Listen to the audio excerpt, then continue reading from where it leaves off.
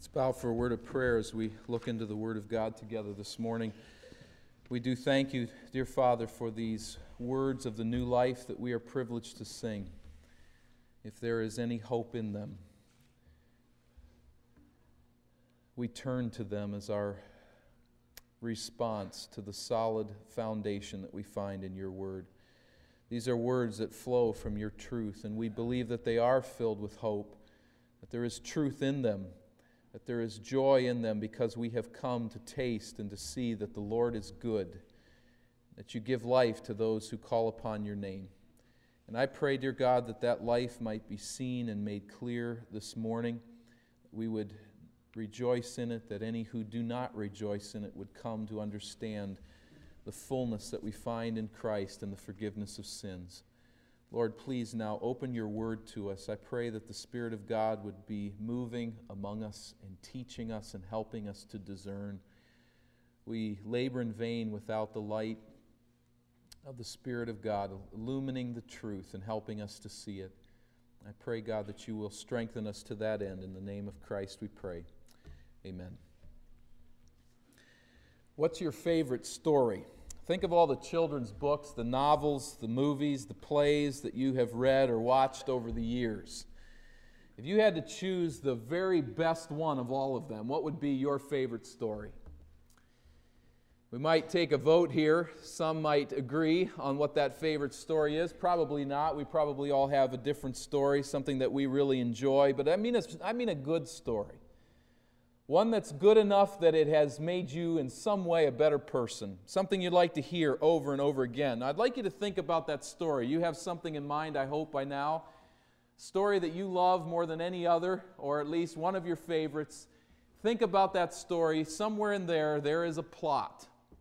There is a storyline, a development of some type of event, something that is happening, taking place, some type of a struggle. There's tension in there that calls for some sort of relief. There's probably a villain in your story, some type of wicked, cowardly, or selfish person, or perhaps it's an immense problem, something that's got to be conquered, something that has to be changed in some way. Good stories include some great goal in them, some conquest that is met by stiff resistance.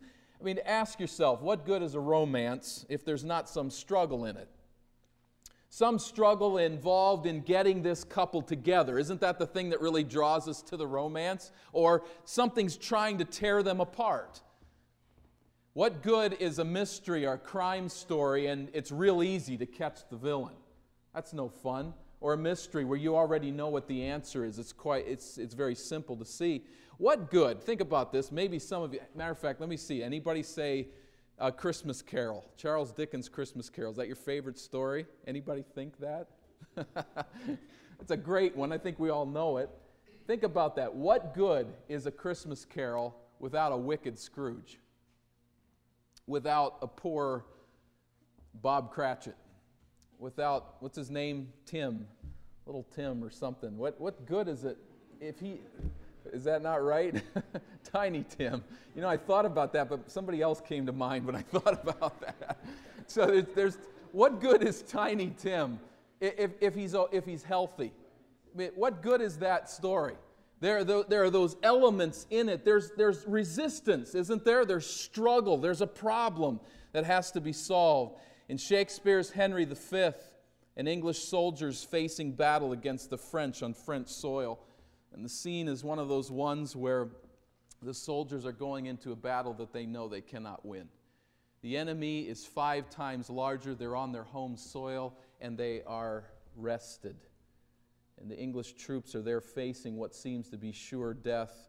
And one of the soldiers says to King Henry, who is there at the battle scene and ready to go into battle, and he bemoans all of the Englishmen who are back home, resting at ease on this day of battle. And King Henry, in the words of Shakespeare, wisely reminds the man that if the English win this battle, you will be glad there was not one more soldier on this field today. One more soldier to share with you the glory when you go back to England. A great line. What is he saying there? You see the tension, the struggle. Is it exciting to consider that story, that battle of the French against the English, if we look at it from the French side? 5 times more on their home ground, rested against weary troops. There's no excitement in that, but there's something thrilling, something that grabs our attention in the struggle of going against great odds and winning. And by the way, the English do win that battle, which I suppose is why it was made into a play, because there was some victory through the struggle, through the difficulty. The glory is in the challenge. We don't like stories where there is no tension. They don't work for us. Good, enduring, enriching stories always record some grand victory over a great enemy.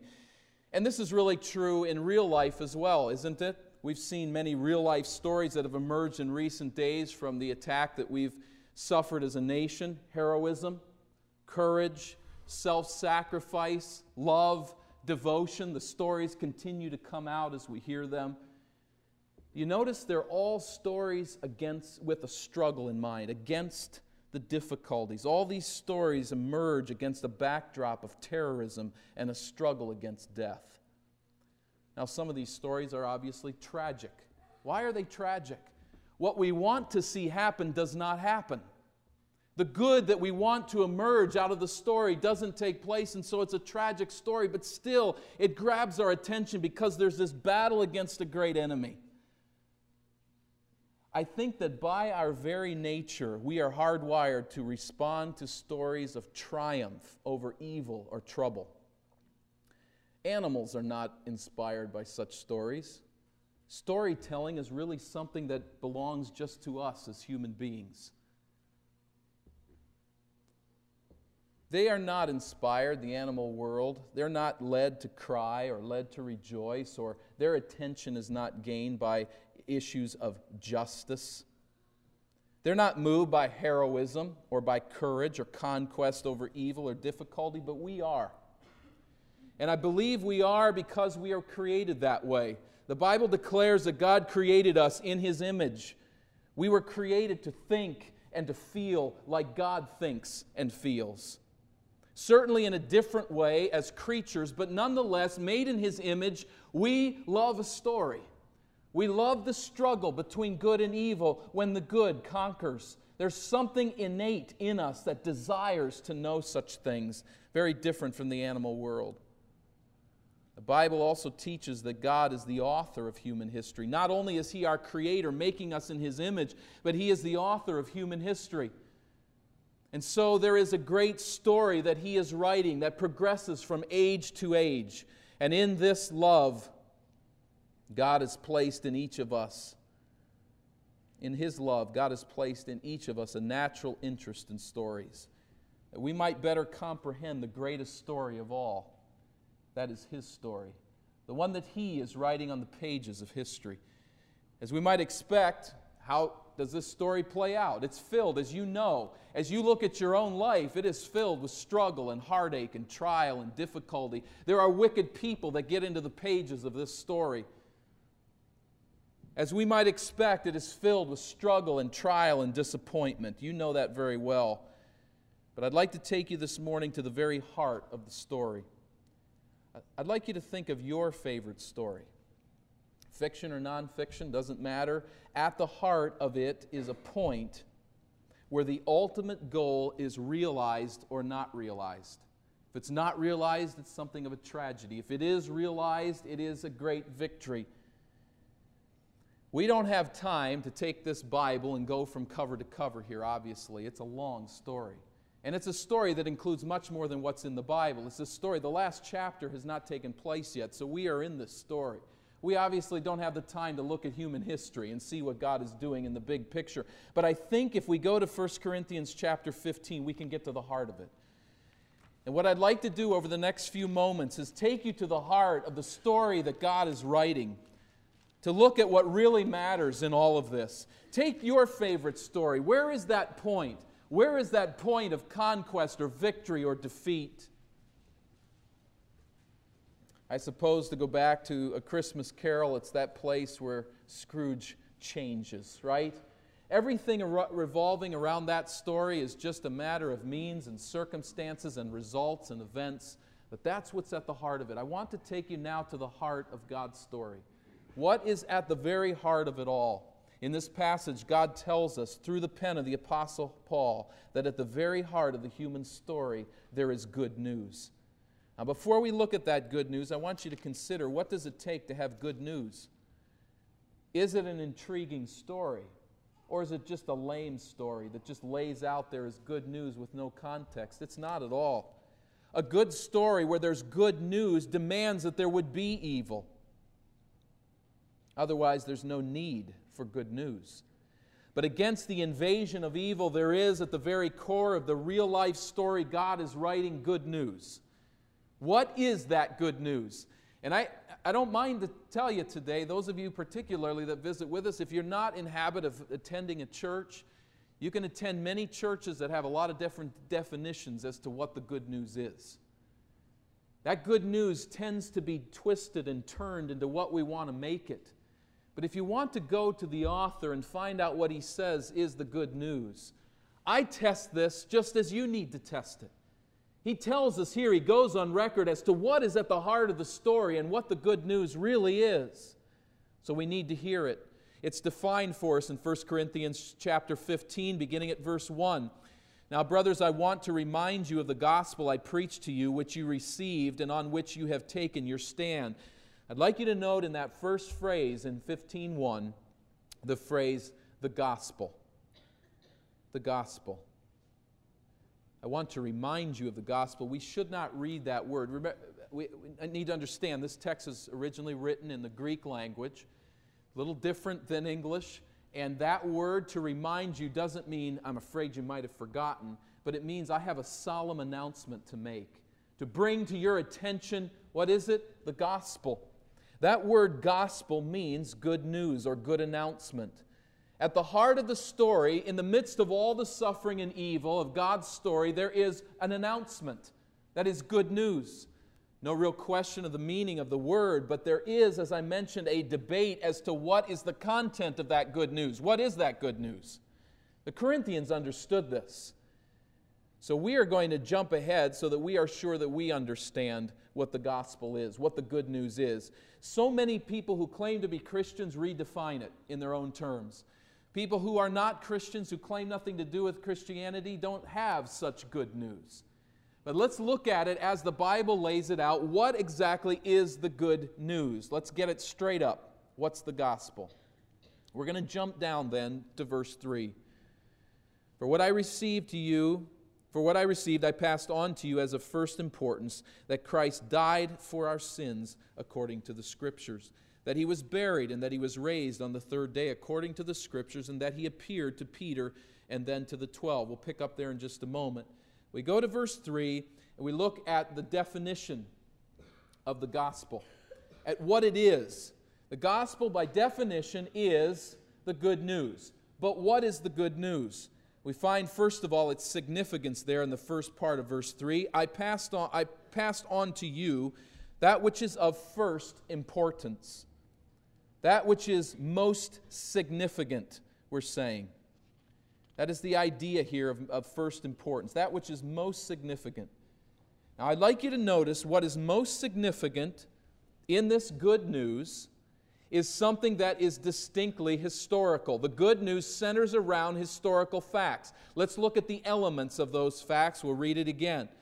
We see here that of most importance is the good news, verse 3, that, here's the content of the gospel, that Christ died for our sins according to the Scriptures. Christ died. That's fact number one, historical fact that comprises the gospel. Christ died. Just outside of the city of Jerusalem, perhaps in April of 33 AD, some would have a date a couple of years, 3 years earlier, but somewhere in that time, Jesus of Nazareth was executed on a Roman cross. He died. He died physically. He died historically. Now, there are two qualifying phrases there that describe the significance of Christ's death. What do they say? Christ died for our sins according to the Scriptures. Here's the fact. Jesus died. It says that he died for our sins. What does that mean? for. We could translate the Greek word here, on behalf of. He died for us. He died in our behalf. Jesus' death had something to do with your moral failure. He died for our sins. Galatians 3:13 says that Christ became a curse for us, a curse in our stead. 1 Peter 2:24 says that He Himself bore our sins in His body on the cross.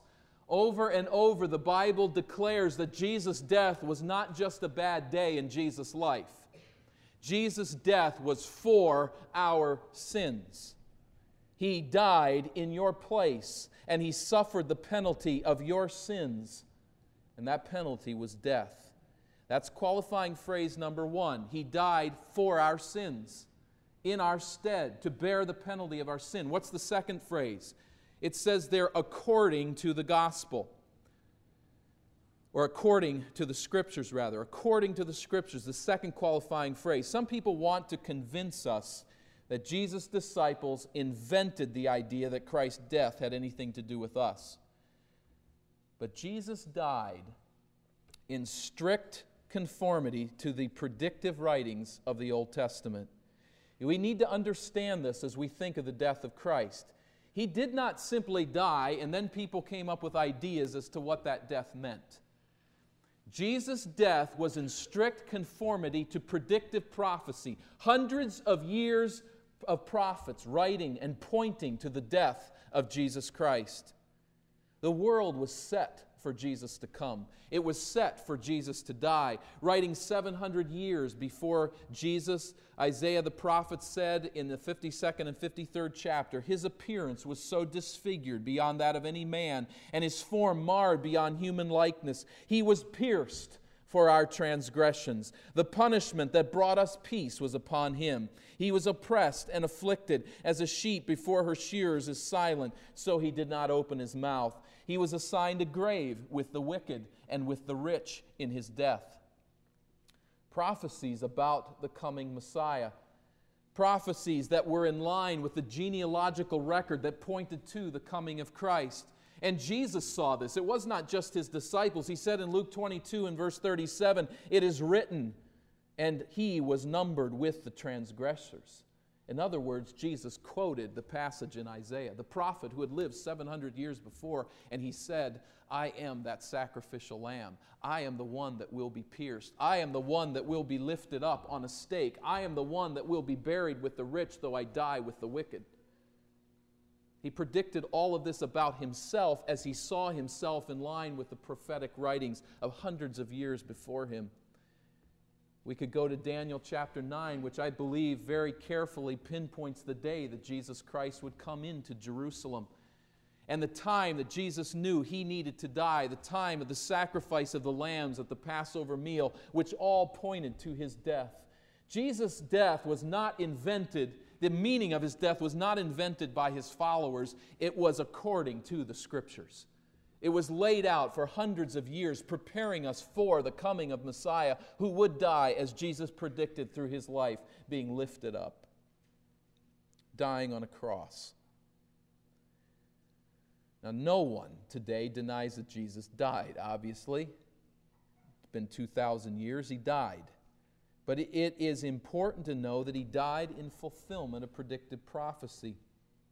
If Jesus died at exactly the time and in exactly the way that the Bible says, and as Jesus claimed, then the meaning of His death can be accepted.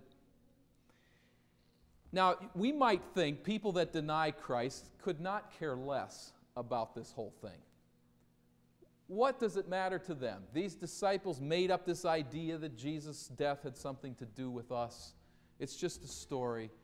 But you know, a book was written recently. They are still trying to explain away the death of Jesus Christ. And this is the reason. Now, a critical scholar's not going to tell you this. They're not going to tell you that the reason we want to deny how Jesus died and when Jesus died is because He died in strict conformity with Old Testament prophecy. They're not going to tell you that.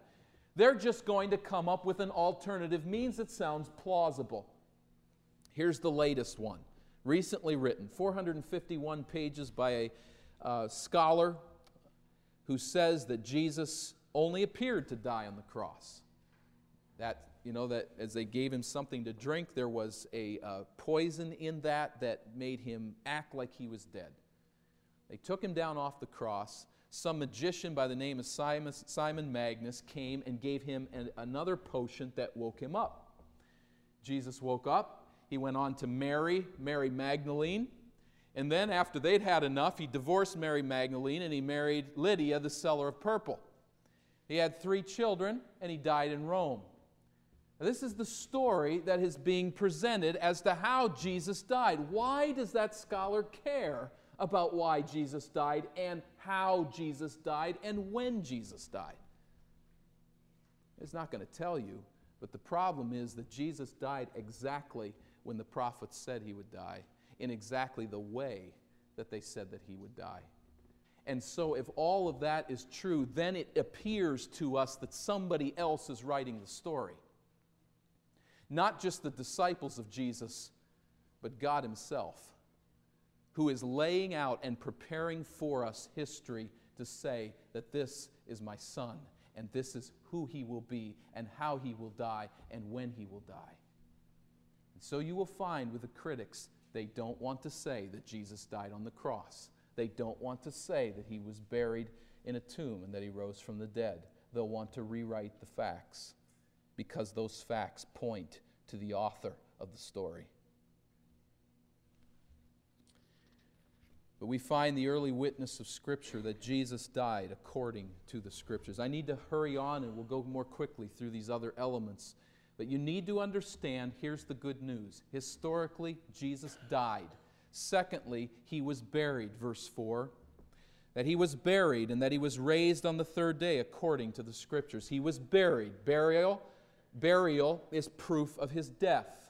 Now, again, here the critics come in and they try to find out a way to explain away the burial of Jesus Christ. He was buried not in a tomb. He was buried, here's the common line, in a shallow grave, and dogs dug him up and ate him during the night. Why did they care?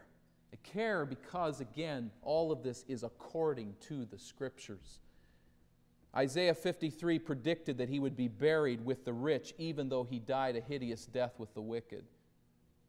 He was raised, third element, raised from the dead, verse 4.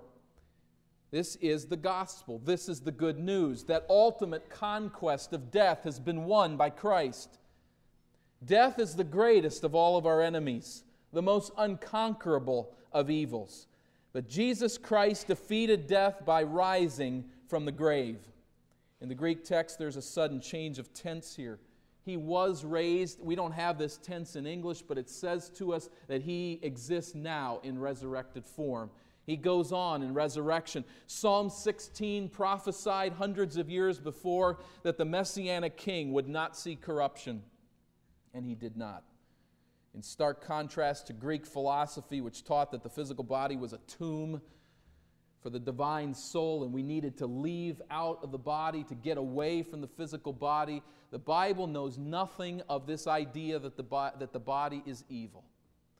In fact, there is good news. Good news that our physical makeup can be resurrected. And Jesus won this victory by defeating death. The Bible teaches it is his conquest of death that confirms that what he did on the cross was accepted by God. And secondly, it is the basis of hope for our own resurrection. The elements. He died, he was buried, he rose from the dead. If burial is the proof that he died, what is the proof that he rose from the dead? Does the Bible record just say Jesus rose from the dead and, wow, that was a great idea, late-breaking thought here. Nobody's ever seen him. Nobody's ever witnessed this resurrection, but we'd like to tell you that he rose from the dead physically. Not at all the case. Notice how carefully the gospel is defended here in this passage, that Christ's resurrection was witnessed. Not the event, but the results. That in his resurrected form he was seen. Notice it there in verse 4. He was raised from the dead according to the Scriptures. Verse 5, and that he appeared to Peter and then to the 12. After that he appeared to more than 500 of the brothers at the same time, Most of them are still living, though some have fallen asleep. Then he appeared to James, then to all the apostles, and last of all he appeared to me also, as to one abnormally born." Paul mentions here 5 of 10 recorded appearances of the resurrected Christ. And you'll see in the gray areas here are the ones that he refers to here. There are 10 historical records or references to appearances of the resurrected Christ. In verse 6 of our text here, he appears to the 500 in Galilee, far to the north of Jerusalem. And you notice here that these 500 people, what do we have here in this room now? Not nearly that many. You multiply this over, maybe let's just guess and say we've got 100 or 125 here. Multiply that over to 500 people who saw him all at the same time. Now, if that's a trick, if you're going to get together and come up with this idea, that's going to be pretty hard to maintain over the years. But what does the text here say? Many of them are still alive among us. 25 years later, the majority, we would assume here, we don't know exactly how many died, but 25 years later, 500 people, many of these people were still there to confirm that Jesus had, in fact, appeared to all of them at the same time. Not to all of them individually, not to them as they were shaving at the mirror in the morning. He appeared to them all at once. He appeared to individuals, he appeared to groups, a big group, different smaller groups. This is very important to the gospel, that it is confirmed, that there are witnesses. He appeared to James, his half-brother, in verse 7. Now this is interesting because James did not believe in Christ. His own brother did not believe that he was the Son of God. But after his death, Jesus appeared to his half-brother James, the son of Mary and Joseph. He appeared to James, and James came to believe. He appeared to the apostles, all the apostles, probably verse 7 referring to his ascension from the Mount of Olives. And verse 8, that's kind of a strange verse, isn't it? Last of all, he appeared to me as to one abnormally born. Jesus Christ in resurrected form appeared to the apostle Paul at a time other than he appeared to the others. That is, at a time after his ascension into heaven. So there's a kind of a strange place that Paul assumes here. But the point of all of this is that they saw him in physical form, in a resurrected body. They saw him. Now let's summarize this real quickly for just a moment. What is the gospel? What is the good news? It is an historical event. It is the historical fact that Jesus of Nazareth died and rose from the dead. The good news is this fallen world is not the final victory. The final victory has been won by Christ over death. He died and he rose again. The death of Jesus Christ and the resurrection of Jesus Christ is at the heart of the gospel. Now hear me carefully here. How do you define the good news? How do you define the gospel as it pertains to your own salvation? I say be careful here because we live in a culture where there's a lot of Christian influence. In many Christian churches and many Christian people, I would venture to say that probably the majority who would claim to be Christians define the good news as being able to live a good life and get to heaven. They define the good news as being a pretty good person, or of making a commitment to Christ, or to follow the Spirit of Jesus. Now, you've seen the heart of the message. You've looked inside the covers and got to the point of it right here. Is that what the good news is? Is that the gospel? We be pretty good people. We try our best. We can go to heaven. That is not the gospel at all. The gospel is the death and the resurrection of Jesus Christ. It's a historical event. But it doesn't stop there. What we have straight, if you follow me to this point, what we have straight on the basis and the authority of Scripture, what we have straight is what it is, what the definition is of the gospel, the death and resurrection of Christ, but it doesn't end there. The good news part of it, at this point, all that is just facts. But now we go up to the beginning of the passage. We're kind of reading it backwards here because the Corinthians understood all of this. But let's go backwards now and look at verse 1. First of all, we must understand what the good news is. Secondly, we must embrace the good news personally.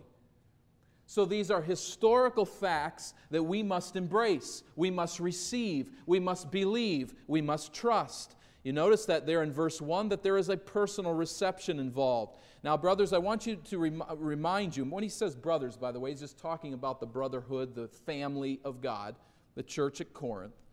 He says, I want to remind you of the gospel I preached to you, which you received and on which you have taken your stand. You've received it. So yes, there's these historical facts. You've got to know what those facts are, but they had received these facts. These facts are not intended to merely interest or to entertain us. Neither is the gospel something that we discover for ourselves or invent. The gospel is an authoritative historical message which demands a response from you and from me. It's a message that we have got to humbly receive by faith and accept that Jesus died, but that He died for my sins. And we must then stand on it. It's personally received. And what is the result when we receive this message by faith? Verse 2, by this gospel you are saved. Let me stop there just for a moment. By this gospel you are saved. By this good news, the facts, which you have received, you are saved. Saved from what? Saved from the penalty of sin, which is death. The Bible teaches us that we are not good people. This has got to be the most discouraging thing for a Christian to go to a church and hear. Sitting there knowing in the depths of our soul that we are sinful people, knowing in the depths of our heart that we cannot stand before a holy God and say, I was a pretty good person. I might add up to the guy next door, but how do I add up to God who is holy and pure and sinless? And I come to church with that knowledge that I am a sinner, and the speaker says, be a good person and you'll go to heaven. Do good things and you'll make it. How discouraging. That's not good news. That's anxiety as far as I'm concerned. How can I ever know I'm good enough? And I keep hearing these stories about people that are better than I am. Is that good news to say be a good person and you'll go to heaven? It's not good news, and you won't find one line of it in the Bible. It has nothing to do with the Bible. It's a gospel that people have invented because it makes them feel better at the outset. What we're saved from is our sin. And what the Bible says in Romans chapter 3 is that all have sinned and fall short of the glory of God. That there is no one who seeks God, no one who does good. Sin, our sin, demands a punishment. Here's the good news. Not that you're a good person, not that you're not sinful. You are, you know it, I know it about myself. But here's the good news. That all of your sin was put on Jesus Christ. That He, as God in flesh, came to this earth to die on a cross in your place and took all of your sin, and He paid the price for you. That's the good news. And if you receive that in faith, the result is salvation from the penalty that you deserve for your sin. It is not a message of everybody's good, everything's okay, everything's going to turn out well at the end. This is a violent, wicked, fallen world. You know it. And in the midst of this fallenness, in the midst of this sin, the good news that comes out is that Jesus Christ can rescue you from it all. He can rescue you from your sin. What do you need to do? As verse 1 says very clearly, this is the message that you received. It's not enough to simply know about it. It's a message that you must embrace with all of your heart. You need to turn from your sin and turn from the foolishness that says, I can take care of heaven on my own. I'll be a good enough person and I'll compare myself with others and I'll get there on my own. Forget about that foolishness and embrace the saving message of Christ, that He bore your sins to take them away. He died on the cross to pay their penalty, if you receive them. Now, there's a strange phrase that concludes verse 2. And I want to look at that as we close here. It says, if you hold firmly to the word I preach to you, otherwise you have believed in vain. If you hold firmly, some translations have something like, if you keep it in memory. That's not really a very good translation of the Greek text, but it's if you hang on to it. Now, is that saying that once we receive the message of salvation, if we ever let go of it for one moment, if we fall into sin that's a hideous form, that it's all gone and we've lost our salvation? That's not what this is saying at all. Look very carefully at it. If you do not hold firmly to this message, what happens? If you do not hold firmly to the word I preach to you, otherwise you have believed in vain. If you do not hold firmly to this message, the text does not say that you lose your salvation. If you do not hold firmly to this message, the text says that it is proof that you never believed. That you never came to a place where you really accepted and received the message. And maybe you've heard the gospel before. Maybe you've heard of the death and the resurrection of Jesus Christ, but you don't hold to it firmly. As a matter of fact, it really doesn't make a lick of difference to you in your life when it really comes down to it. If that's you, maybe you prayed a prayer, maybe you walked an aisle, maybe you did something, maybe some kind of really mystical experience took place, something that you can't ever forget. If you're not holding firmly to it, you never really believed it. Because once you come to believe that Jesus Christ died to pay the penalty of your sins and that He rose from the dead, it saves you. It saves you from hell to come, but it also, in a progressive sense, is saving you from the sin in your life. There's a transformation that takes place so that Paul can say, if you hold firmly to the Word, otherwise you believed in vain. That means your faith was empty. It was meaningless. It was worthless. This message of salvation in Christ transforms people. It changes them. Now, it's not going to change you overnight necessarily. Some people it does. Some people it doesn't. But there's going to be change. We must believe the facts of Christ's death and embrace them for ourselves.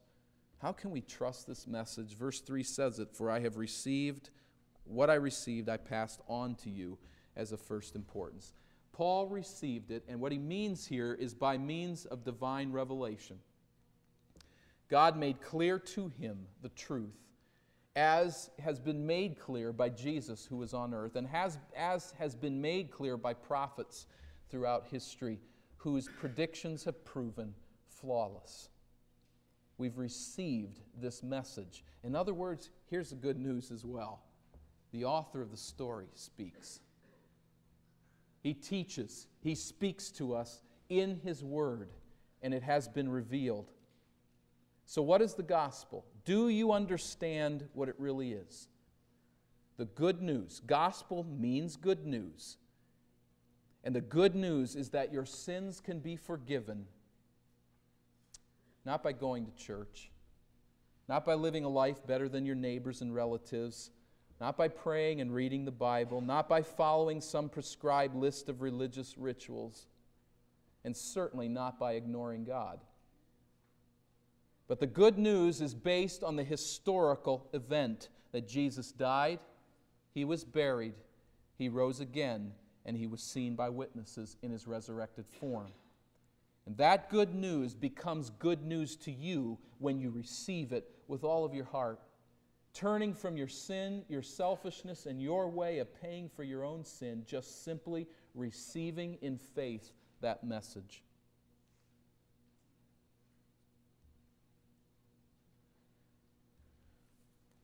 Do you trust the work that Christ has done in your behalf?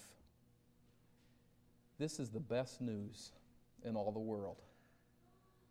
It's better than a Vikings win, or a Packers win, if you're minded by that way, or some other win. It's greater than hitting it rich.